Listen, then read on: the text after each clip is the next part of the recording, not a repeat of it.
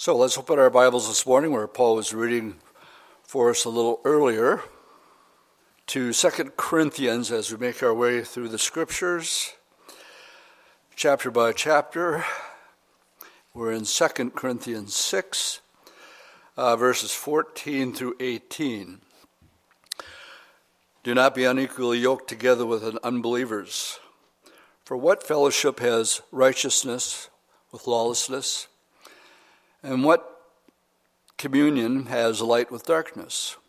And what accord has Christ with Belial? Or what part has a believer with an unbeliever? And what agreement has the temple of God with idols? For you are the temple of the living God, as God has said, I will dwell in them, I will walk amongst them, I will be their God, they shall be my people. Therefore, come out from among them, be separate, says the Lord.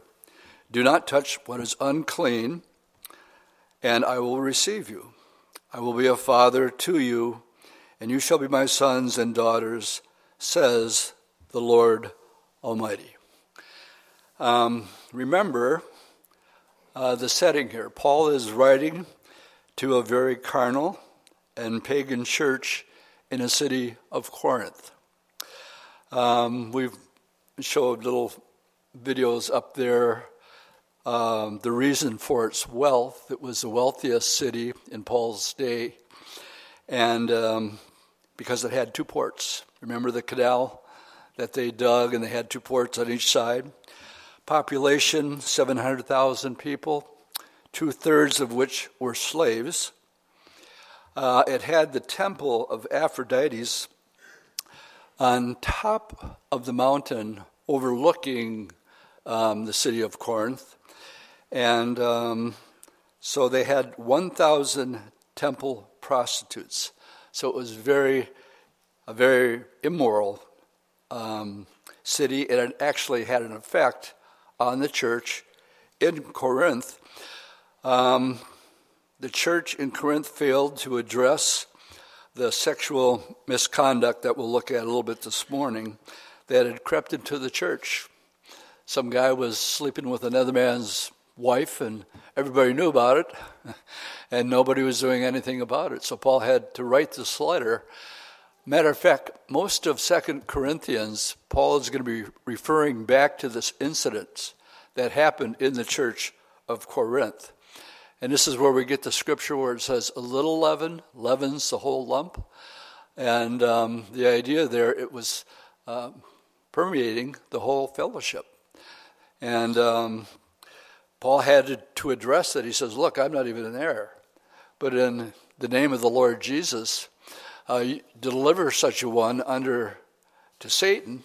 In other words, kick him out of the church so that his soul will be saved.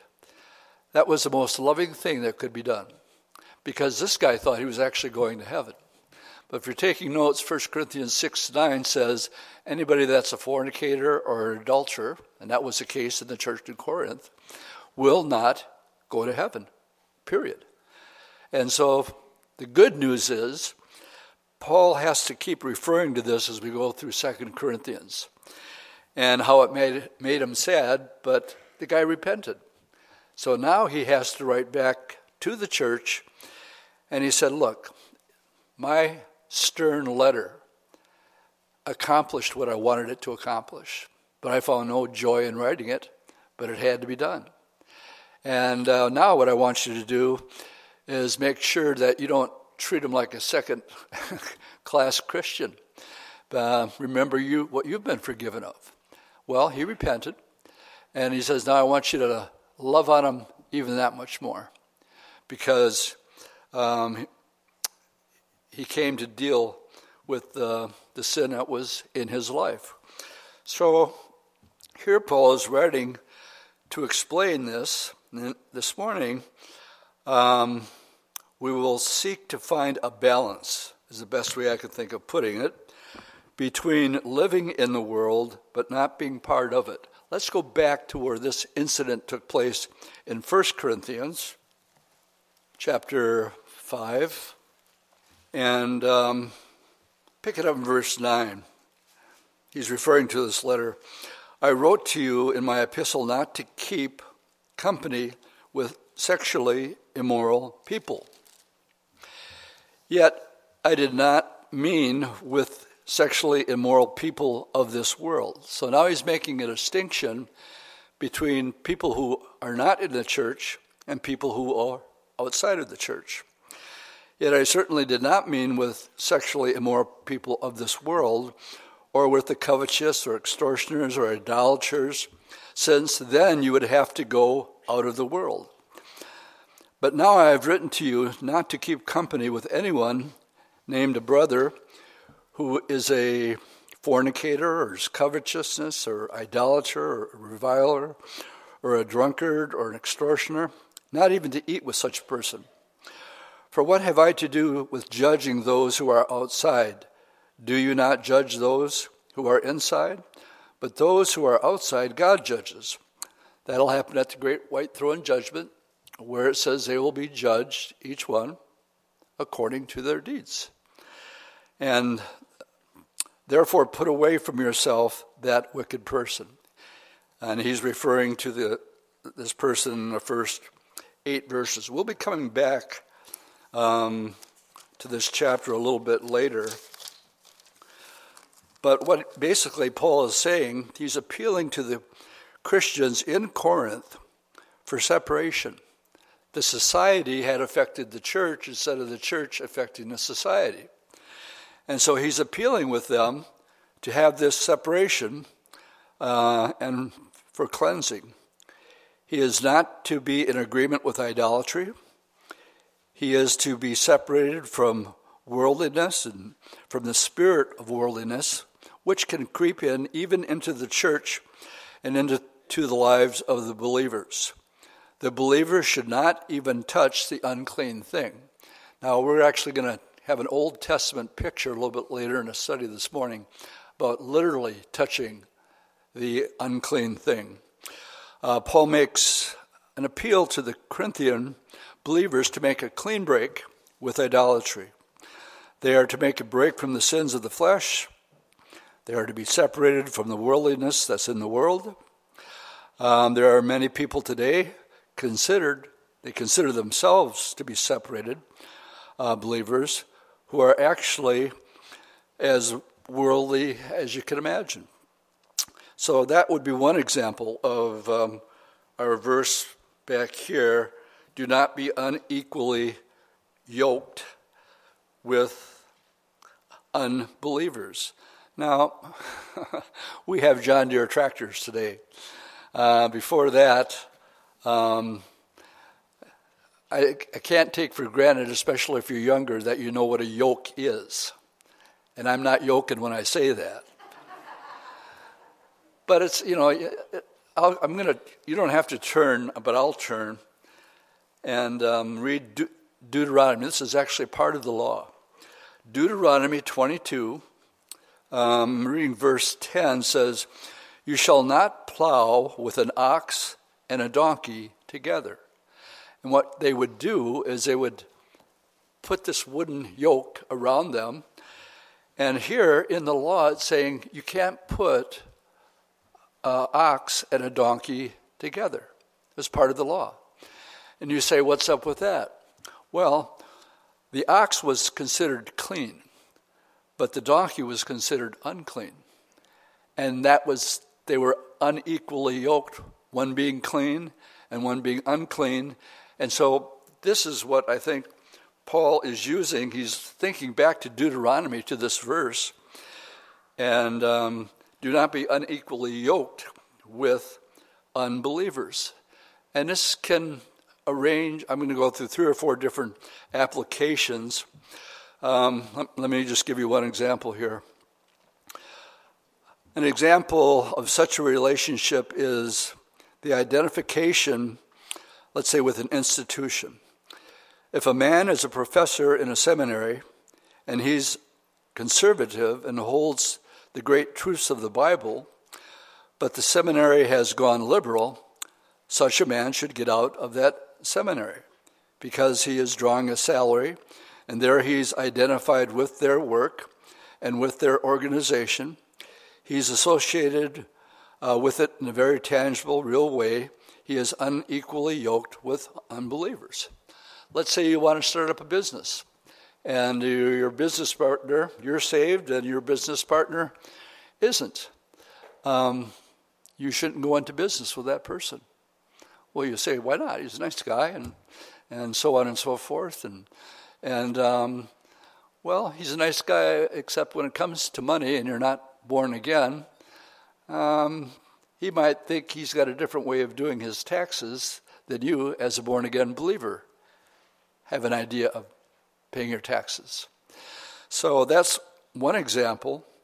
Probably the biggest example is when it comes to marriage.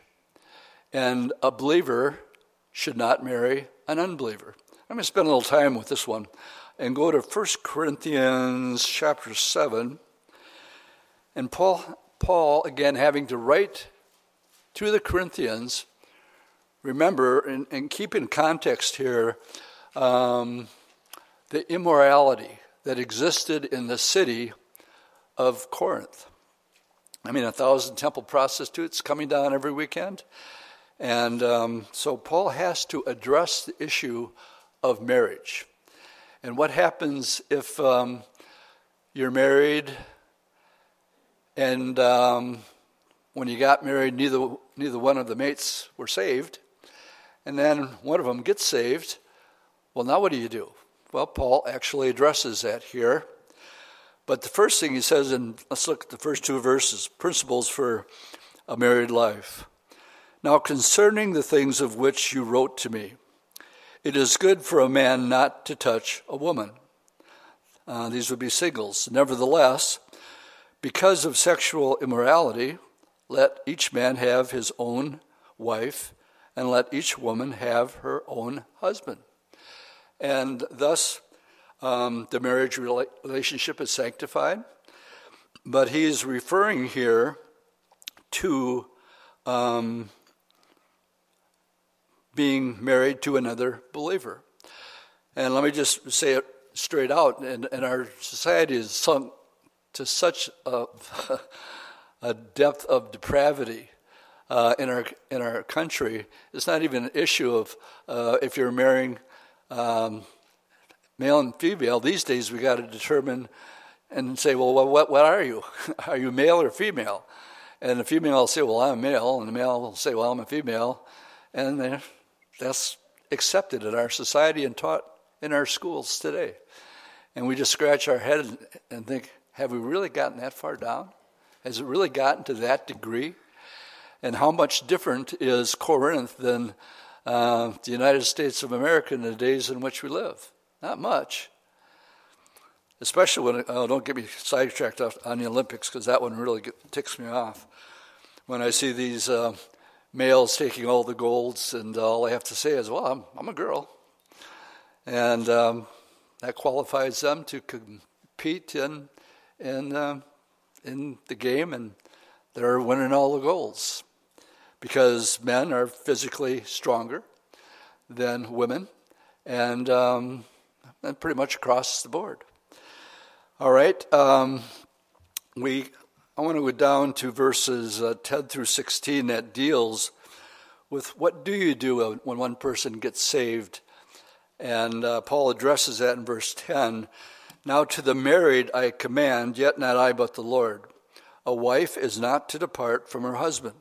But even if she does depart, let her remain unmarried or be reconciled to her husband. And a husband is not to divorce his wife. The exception would be, according to the scriptures, sexual immorality, and those are grounds for divorce. But to the rest, I, not the Lord, says, if any brother has a wife who does not believe, so now we have a believer who has a wife who does not believe, and she is willing to live with him, let him not divorce her. And a woman who has a husband who does not believe, if he is willing to live with her, let her not divorce him. And it goes on to explain, for the unbelieving husband is sanctified by the wife. That doesn't mean that the other one is saved, but for the sake of the children, it goes on to say that, verse 15, but if the unbeliever does depart, let him depart. A brother or sister is not under bondage in that case. In other words, you come home, you spend a weekend with some of your Christian buddies, and you got saved. And now you got to come home and say, honey, something really wonderful happened this weekend. I gave my life to Jesus Christ, and that thing I've always been looking for. You've known me for how many years? And you know I've always had this empty spot inside of me. Well, I'm not empty anymore. I met the one who created me, like we were watching with God of Wonders. And that empty spot is filled. And I'm a happy man. I'm satisfied. That void that the Bible talks that every person has. Every person is born with this void inside of them. And there's that emptiness that's there, whether they'll admit it or not. And some people say, well, what about those people who've never heard the gospel? Well, Romans chapter 1 says that you have a conscience, whether you're saved or not saved. Everybody has a conscience. You know what's right. You know what's wrong. And you also have the evidence of creation, and that's why I like God of Wonders. God will hold a person accountable that he is just because of the creation. It says in Romans 1, they suppress the truth. It's not that they don't know the truth. They know the truth, but they suppress it in unrighteousness. Why? Well, if you're taking notes, that would be in the Gospel of John. It says, men love darkness rather than the light. And they don't want to come to the light because they love the darkness. There is pleasure in sin. And until a person makes that decision that I'm going to give the Lord Jesus Christ a chance. And now you come home and you say, honey, I'm a different person. And she says, if you think I'm going to get involved with those holy rollers, you got another thing coming. And it's not going to happen. And there have been people, you know people, I know people, that have had to make that decision to give up walking with the Lord for the sake of keeping their marriage. No. The Bible says that you love God first, and the Lord says, I haven't come to bring peace. I've come to bring division. That in one own's household, there will be those who will be for me, and there will be those who will be against me. A father against his daughter, or a daughter against his father. And don't think that I've come to bring peace. The Lord has to be number one. And yet there are couples that are put in that situation. You got a decision to make. Either you go back to your old ways, or I'm out of here. And you have to be able to say, sorry, I have to put the Lord first. I'll pray for you. That's what it means here. If the unbeliever departs, let him depart. A brother or sister is not under bondage in such a case, but God has called us to peace. And it goes on to say, for how do you know, O wife, whether you will save your husband? You don't. Now I'm thinking about Stan, and I'll tell this story during the funeral this week. But here's Linda praying for Stan for 19 years, and most of you know the story, but I love telling it so much I'm going to tell it again anyway. So he wasn't interested in going to Israel, but Linda always wanted to go to Israel, and Stan didn't want anything to do with it. But he always wanted to see the pyramids. Never saw the pyramids. Life dream, see the pyramids. Oh, by the way, Linda said to Stan, we're taking a side trip this year. We're going to Egypt. We're going to see the pyramids. You're going to go see the pyramids? Well, I'm going with you. I want to see the pyramids too. And so Stan got to see the pyramids, and that's where we went for the first 3 days. The Cairo Museum is, to me, the most profound museum in the world. I haven't seen all of them, but that one I was extremely impressed with their museum there. The problem for Stan was, for the next 2 weeks, morning, noon, and night, breakfast, lunch, and dinner, we traveled all of Israel. And we went to all these different spots. And we had a routine. And the routine went something like this. The guide would get us to the spot, give a little overview, but then we would have somebody lead worship. A couple would give up, and they would tell their own personal story, how they came to know Jesus. And then we'd have a Bible study about that particular place. Short example, Caesarea Philippi. Who do men say that I am? And when we go to Israel, we actually go to what I call an A spot. We know where the headwaters, or where the Jordan River actually begins. And it begins at Caesarea Philippi. And you can see where it flows, and we'll have message and testimony and a Bible study. And I said, this happened right here where Jesus say, who do men say that I am? And so that, long story short, Stan got saved, and he's in heaven right now. And all because of the pyramids. We were watching some video of Israel. And the last time I was there in 2019, I'm really getting sidetracked, ain't I? Boy, do I miss going back. It's like a second home.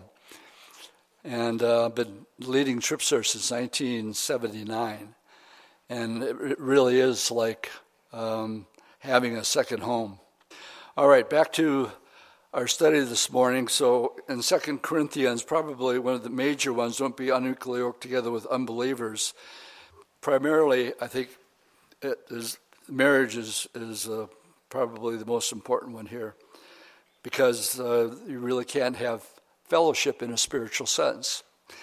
I'd like to take you to the book of Genesis chapter 24. So if you turn back there with me. Genesis 24, I want to talk about Jacob and Esau. And in chapter 24, verses 1 through 4, we have Abraham setting a precedent for his son, Isaac. And let's read it. And Abraham was old, well advanced in age, and the Lord had blessed Abraham in all things. So Abraham said to his oldest servant of his house, who ruled over all that he had, he said, please put your hand under my thigh, and I will make you swear by the Lord, the God of heaven and the God of the earth, that you will not take a wife from the sons of the daughters of the Canaanites. So the children of Israel were only to intermarry amongst their own people because of the wickedness and the idolatry of the people that lived in the land of Canaan, then called Canaanites. And so Abraham is setting a precedent.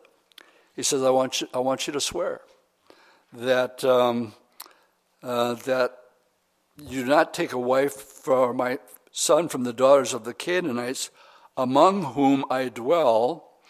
So here they are living in the world, but now he's saying you can't be a part of being unequally yoked with somebody that doesn't hold to the same God that we believe in.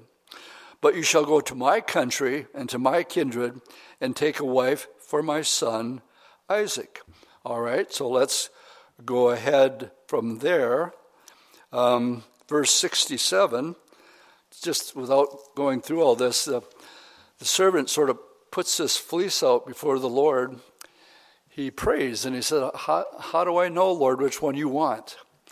And so we call this putting a fleece before the Lord. He says, Lord, I'll tell you what, when I come to this place, and I go to Mesopotamia, and he said that he wanted whoever would come out to offer him some water, and then to even offer them to give water to the camels. And he said, let that be the one. So we read in verse 16, here comes Rebekah. Let's go back to verse 14. Now let the young woman to whom I say, please let down your pitcher that I may drink. And she says, drink, and I will also give your camels a drink. Let it be the one whom you have appointed for your servant Isaac. And this I will know that you have shown kindness to my master. And it happened before he had even finished speaking that, behold, Rebekah, who was of the son of Baal, the wife of Nahor, Abraham's brother, came out with a pitcher on her shoulder, and it says that she was very beautiful to behold. Well, she had a free will. And a long story short, with Isaac, if you go to the last verse here, verse 58, he goes and he tells the whole story to the family. And the family basically says it's got to be her choice if she wants to marry you or not marry you. And in verse 58, they called Rebekah, and she said to him, will you go with this man? And she says, yeah, I will go. And in verse 67, then Isaac brought her into his mother's Terah's tent, and he took Rebekah, and she became his wife. And that set the precedent, and he loved her. So Isaac was comforted after his mother's death. Now that's Isaac, but I'm more concerned with Jacob and Esau, but this sets the precedent. So let's turn to chapter 29, a couple pages over. And I'm looking at, you'd have to do your own homework with this story of him coming to Uncle Laban's house. And Laban was quite a character. He tricked Jacob into working for him for 7 years because he fell in love with Rachel. Rachel was also very, very beautiful. And he said, yeah, I'll work 7 years for Rachel. But when it came to the night of the wedding, Uncle Laban did a little switcheroo, and he put Rachel's sister Leah there instead. So when he woke up in the morning, it wasn't Rachel, it was Leah. And he gets hot out under the collar, and he goes, what in the world did you do to me? I didn't make a deal for Leah. I made the deal for Rachel. And he says, well, I'll tell you what. I'll let you marry her too, if you'll work for me for another 7 years. And so Laban was quite a character, but she really wasn't able to bear him children. So go to Genesis 36 now. And we're looking at Esau. So we find here that Jacob, following Abraham's accord, you cannot marry or be unequally yoked with a Canaanite. And Jacob did not. He married within the Jewish heritage, but not Esau. Hang in there, I'm going somewhere with this if you're wondering. Verses 1 through 6, now this is Esau. Remember, they were twins. Now this is a genealogy of Esau, who is Edom. Esau took for his wives from the daughters of Canaan, Adah, the daughter of Elon, the Hittite, and Aholama, something, the daughter of Anna. And also, we're told that there was a marriage here to the Hivite.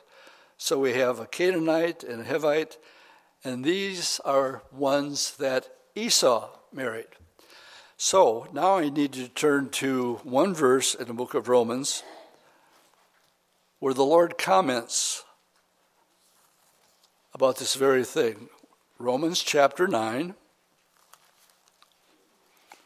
and we're looking at verse 13. Verse 13 says, "As it is written, Jacob I have loved, but Esau I have hated." And the question is why? Well, Jacob was not unequally yoked in marriage the way that Esau was. Jacob I have loved, but Esau I have hated. There was no fellowship there. And it's sort of an Old Testament picture of Paul commenting on this very thing because of what we just read. Esau also despised his birthright. He was the firstborn.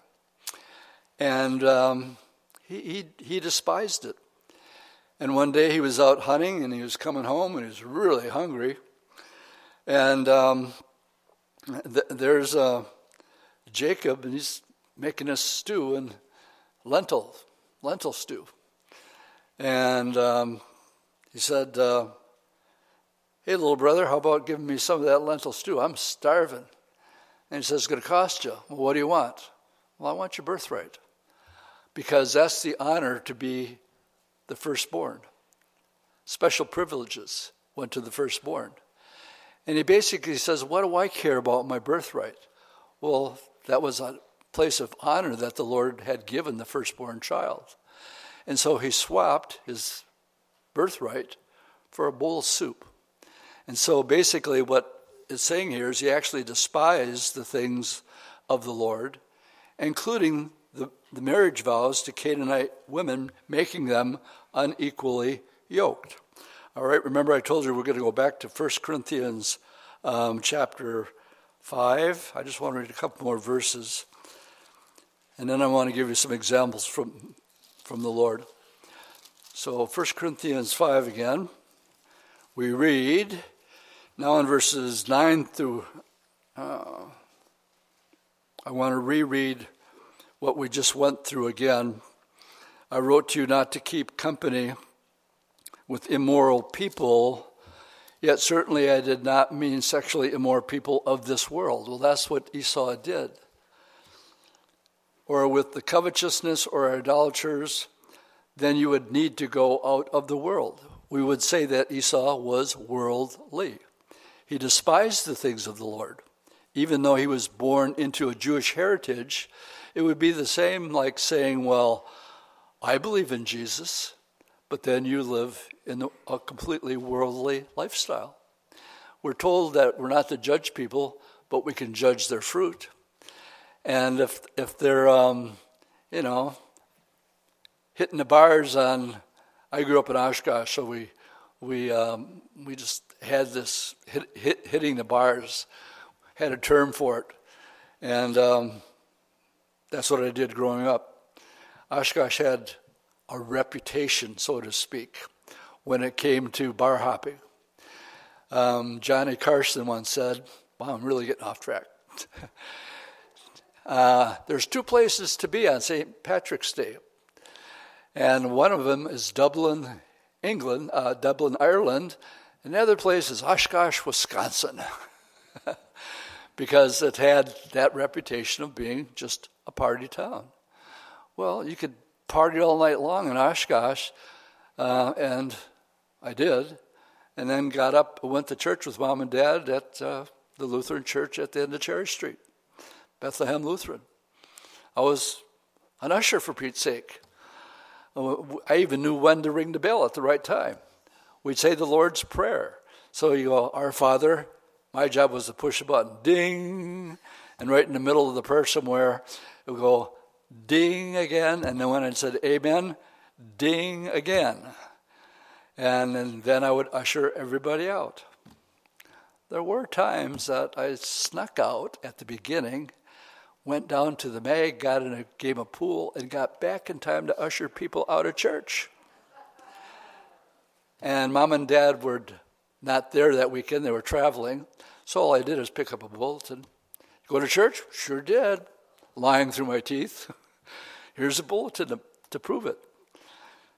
Boy, I can find my way back to wherever I was. Let's look at examples that Jesus gave of being in the world but not of it. Luke chapter 19. Luke 19, one of my favorite stories, 1 through 10. Then Jesus entered and passed through Jericho. Now behold, there was a man named Zacchaeus who was a chief tax collector, and he was rich. Now, the Jewish people hated the tax collectors because the tax collectors made their money by skimming and adding more to the tax bill, and that's why they were hated. Now, he was a chief tax collector, so he was really hated by the people. And he was rich. And he sought to see Jesus, but he could not because of the crowd, for he was of short stature. So we know that Zacchaeus is a short guy. He couldn't see over people's head. So he climbs up this tree. So he ran ahead and climbed up into a sycamore tree to see him, for he was going to pass by that way. And when Jesus came to this place, he looked up and he saw him and he said to him, Zacchaeus, make haste and come down, for today I must stay at your house. And those who are hearing it are thinking, say what? So he made haste and came down and received him joyfully. Notice the reaction of the people in verse 7. But when they saw it, they all murmured, saying, he has gone to be a guest with a man who is a sinner. Then Zacchaeus stood and said to the Lord, look, Lord. What did he call him? He called him Lord. What does that mean? Something happened over supper. And he got converted and he got saved. How do I know? He said, then Zacchaeus stood and said to the Lord, Lord, look, I'll give half of my goods to the poor. And if I've taken anything from anyone by false accusation, in other words, skimming from the top, I'm going to restore him fourfold. Anybody that I cheated on my taxes, I'm going to give it 4 times back more. And then Jesus said to him, today salvation has come to this house, because he also is a son of Abraham. For the Son of Man has come to seek and to save that which was lost. What's your point, Dwight? Well, where's the balance? Where's the balance with hanging out with people that are unsaved? And what are people going to say if you go to somebody's house, is not a believer, notorious for being a sinner? Well, the example that the Lord gave here, they were murmuring about it. And he's hanging out with sinners. Yeah, but he's hanging out with sinners for a reason. He's hanging out with him because he knows that this wee guy, Zacchaeus, is going to get saved. And so here's an example that the Lord uses of being in the world, but not being of it, but being a light to it. I can't help but not tell this story. For some of you new people, some of you who've been here for a while have heard it. It goes back to a story with Charles Spurgeon. You know, in those old English churches, at the pulpit, you have to go up these winding stairs and way up here, and people are way down there. Well, he had a Bible school. And one of the requirements that Charles Spurgeon had is that he could point, hey, Trent, I want you to come up here, and I want you to give me a 3-point Bible study. And I want you to make 3 applications. And every student had to be on guard because nobody knew exactly when Charles was going to point his finger at somebody and say, come on up here. And so he points his finger down to this guy. He goes, come here. I want a 3-point Bible study. I want an application. And then you can leave. So this guy that comes up, like Zacchaeus, he was really short. And Spurgeon, if you know anything about Spurgeon, Spurgeon was a big man. So I'm sure he was already intimidated as he's going up the stairs, and here's Charles Spurgeon saying, "Okay, I want a 3-point study." And the guy's shaking, and he's nervous. And he said, point 1, Zacchaeus was a wee short man. Application, I am a wee short man. Point 2, Zacchaeus was up in a tree. I am up in a tree. Point 3, the Lord said, Zacchaeus, come down. And I'm coming down. I love telling that story. You see what the Lord did here? People were legalistic, and people can be legalistic by associating with people of questionable character. Let me give you another one from Matthew chapter 11. Matthew 11, it's about John the Baptist. John the Baptist had one job. Malachi 3 verse 1 says that he was the voice shouting in the wilderness. And when they asked him who he was, they thought he might be the Messiah. Are you the Messiah? No. Jeremiah? No. Well, who are you then? I'm just a voice crying in the wilderness. Make straight the way of the Lord. He had one job. And he said he knew ahead of time that when the Messiah would come, that a dove would come down and land upon him. So he sees Jesus as he's baptizing down by the Jordan River. Here comes Jesus. And he sees the dove come down. And he points his finger and he goes, this is the Lamb of God who's going to take away the sins of the world. That was his one and only job. Jesus called him the greatest man who ever lived. Think about that for a while. The Lord said that John the Baptist was the greatest man who ever lived. Well, I want that for a background, so let's read verses 2 through 6.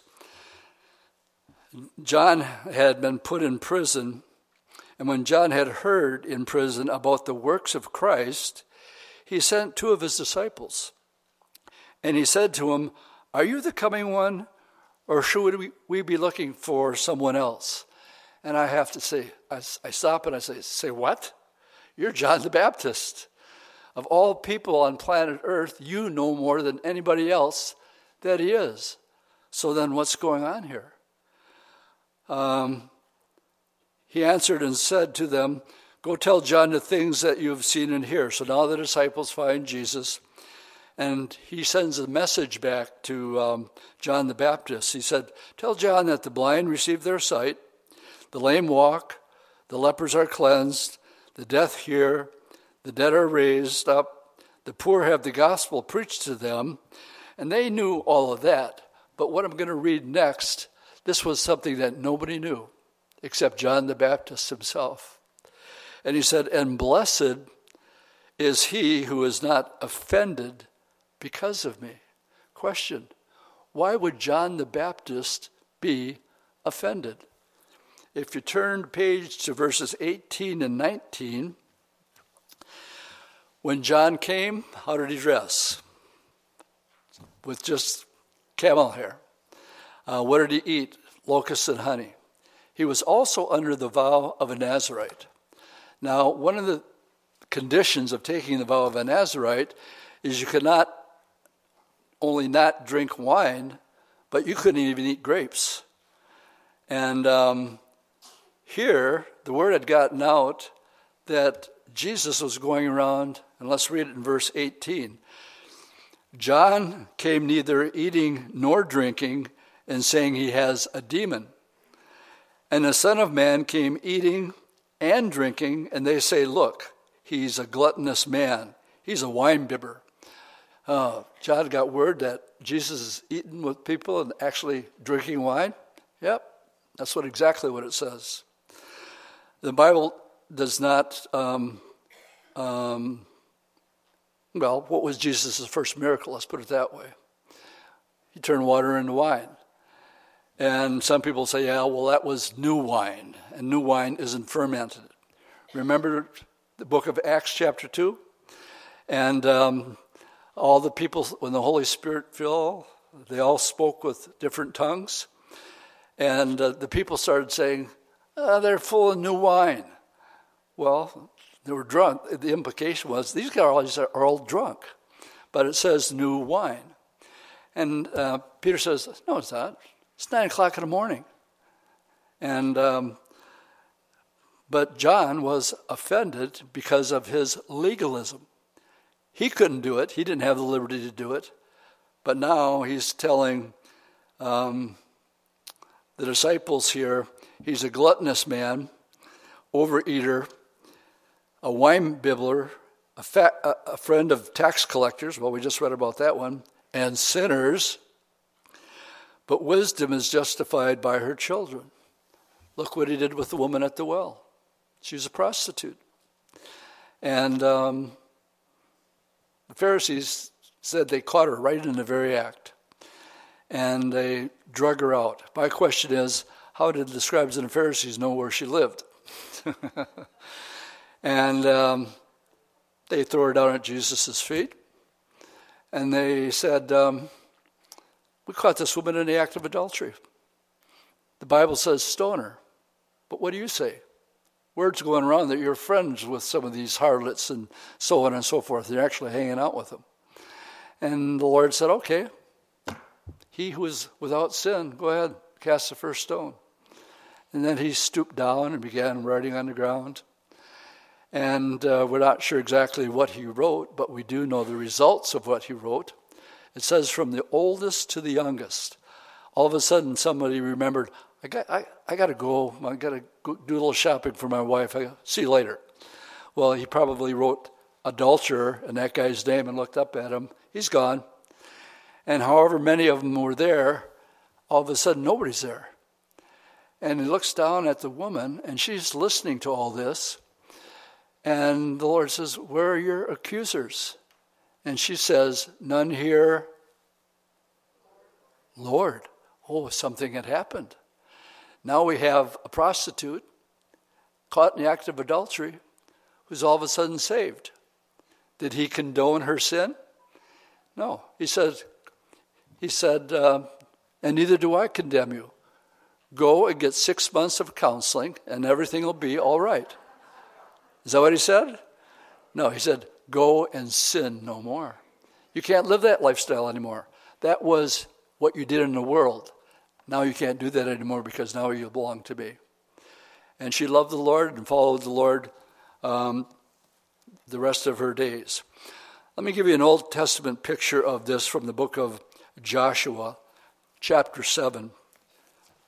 I just want to give you a little bit of background here. When the children of Israel were delivered from bondage in Egypt, it's a picture. It's a picture of coming out of the world. Egypt is a symbol of the world. And God called them out. And they had to begin a walk of faith.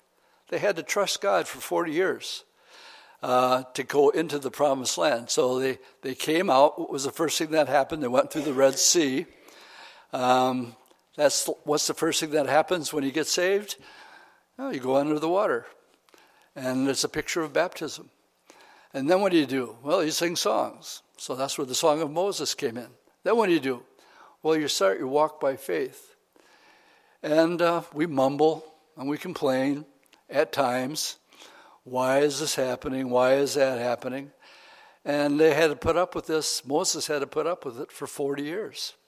Until they get ready to enter into the thing that God had promised them, the promised land. And so what we have here is in chapter 6, them crossing over the Jordan. By the way, the Bible tells us there's two places that the water was parted. One at the Red Sea, and once when they went over from one side of Jericho, over the Jordan River, it opened up for them, and they walked through on dry land. And the first thing they run into is this worldly city called Jericho. So the Lord gave them instructions on how they're going to win this battle. I want you to walk around it for 7 days, 7 times. And on the 7th day, they blew the trumpet.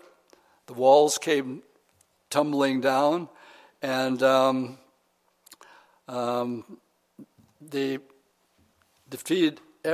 took and destroyed everything in the city except Rahab. Verse 25, and Joshua spared Rahab the harlot, her father's household and all that she had. So she dwells in Israel to this day, because she hid the messenger whom Joshua sent to spy out Jericho. Then Joshua charged them at that time, cursed be the man before the Lord who rises up and builds the city Jericho. He shall lay its foundation with his firstborn. That literally happened. And with the youngest he shall set up its gates. So the Lord was with Joshua, and his fame spread throughout all the country. What a tremendous victory that had happened. So now they're in the land, and they're going to conquer it. And some of the guys go up ahead to this little town called Ai. And in verse 1 of chapter 7, it says, but the children of Israel committed a trespass against the accursed thing of Achan. Back in the book of Joshua, we learn how Joshua and the Israelites took the fortified city of Jericho by faith. However, Achan took the accursed thing. Israel had touched what God had declared to be unclean. Then they went up to the little city of Ai with great confidence, because they were sure of an easy victory. But Joshua and Israel were overcome and defeated at Ai. God asked for a separation from worldliness and from the unclean thing. Well, what are you talking about, Dwight? Well, they went to Ai. It was a small city, so they took some men, and it should have been an easy victory. But we read in verse 1, but the children of Israel committed a trespass regarding the accursed thing for Achan, the son of Carmi, the son of Zabbai. And so the anger of the Lord burned against the children of Israel. Let's get into the picture of this actually happening. So we need to look at verses 9 through 26 pick it up in verse 9. So the Lord said to Joshua, get up, why do I lie thus on your face? Israel has sinned, and they have also transgressed my covenant which I commanded them, for they have even taken some of the accursed things, and have both stolen and deceived, and they also have put it among their own stuff. And therefore the children of Israel could not stand before their enemies, because they have become doomed to destruction. Neither will I be with you anymore unless you destroy the accursed thing from the people. So now it's a matter of elimination. He gets all the tribes together, and one by one they're eliminated by the Lord. And it finally comes down to one family. In verse 18, then they brought in the household of a man, Achan, the son of Carmi. And Joshua said to Achan, my son, I beg you, give glory to the Lord, the God of Israel, and make confession to him, and tell me now, what have you done? We know you've done something. The Lord has whittled it down to one family, and in that one family, you're the one that the Lord points to. And tell me what you have done, and do not hide it from me. And Achan answered Joshua and said, indeed, I have sinned against the Lord God of Israel, and this is what I've done. When I saw among the spoils a beautiful Babylonian garment, 200 shekels of silver, and a wedge of gold weighing 50 shekels, I coveted them and I took them. And there they are, hidden in the earth, in the midst of the tent, and with the silver under it. And so Joshua sent messengers, and they ran to the tent, and there it was, hidden in the tent with the silver in it. And then they took Achan, and they stoned him, and everything that he had, his donkeys and everything that was in his possession. Verse 26, they raised over him a great heap of stones to this day, so the Lord turned from his fierce anger.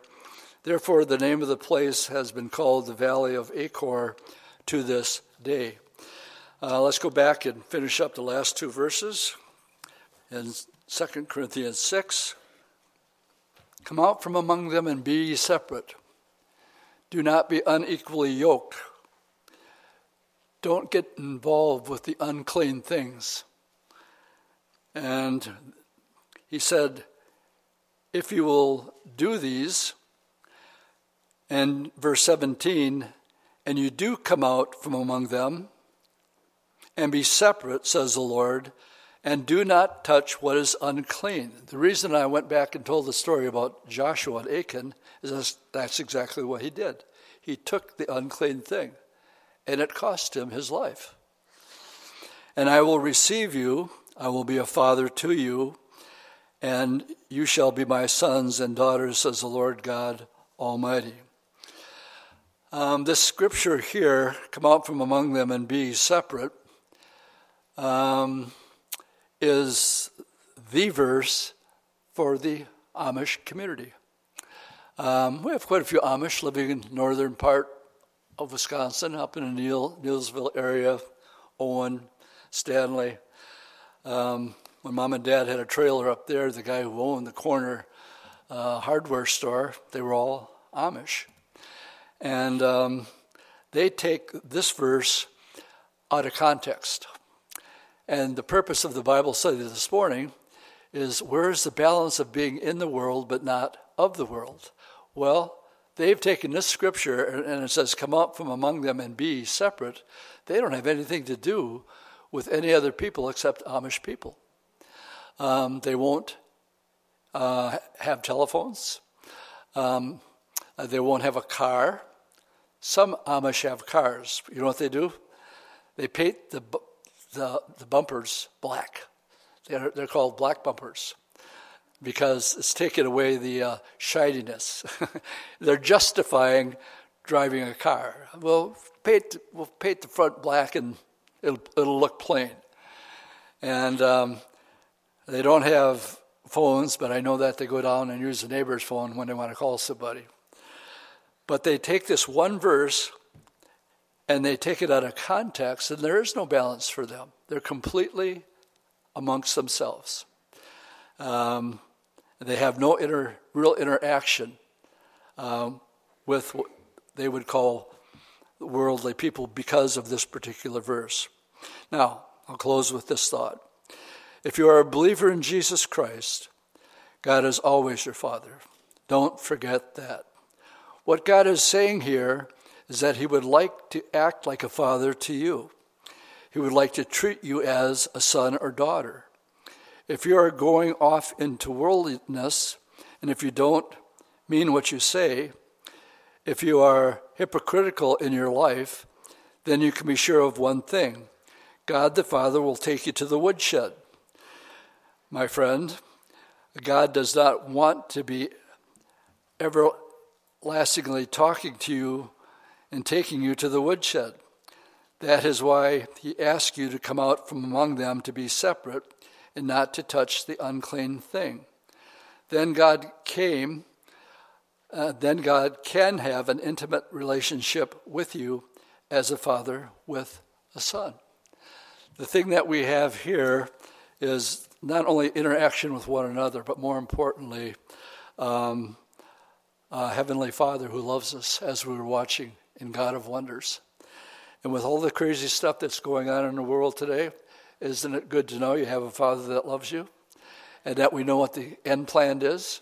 We're going to rule and reign with him for 1,000 years.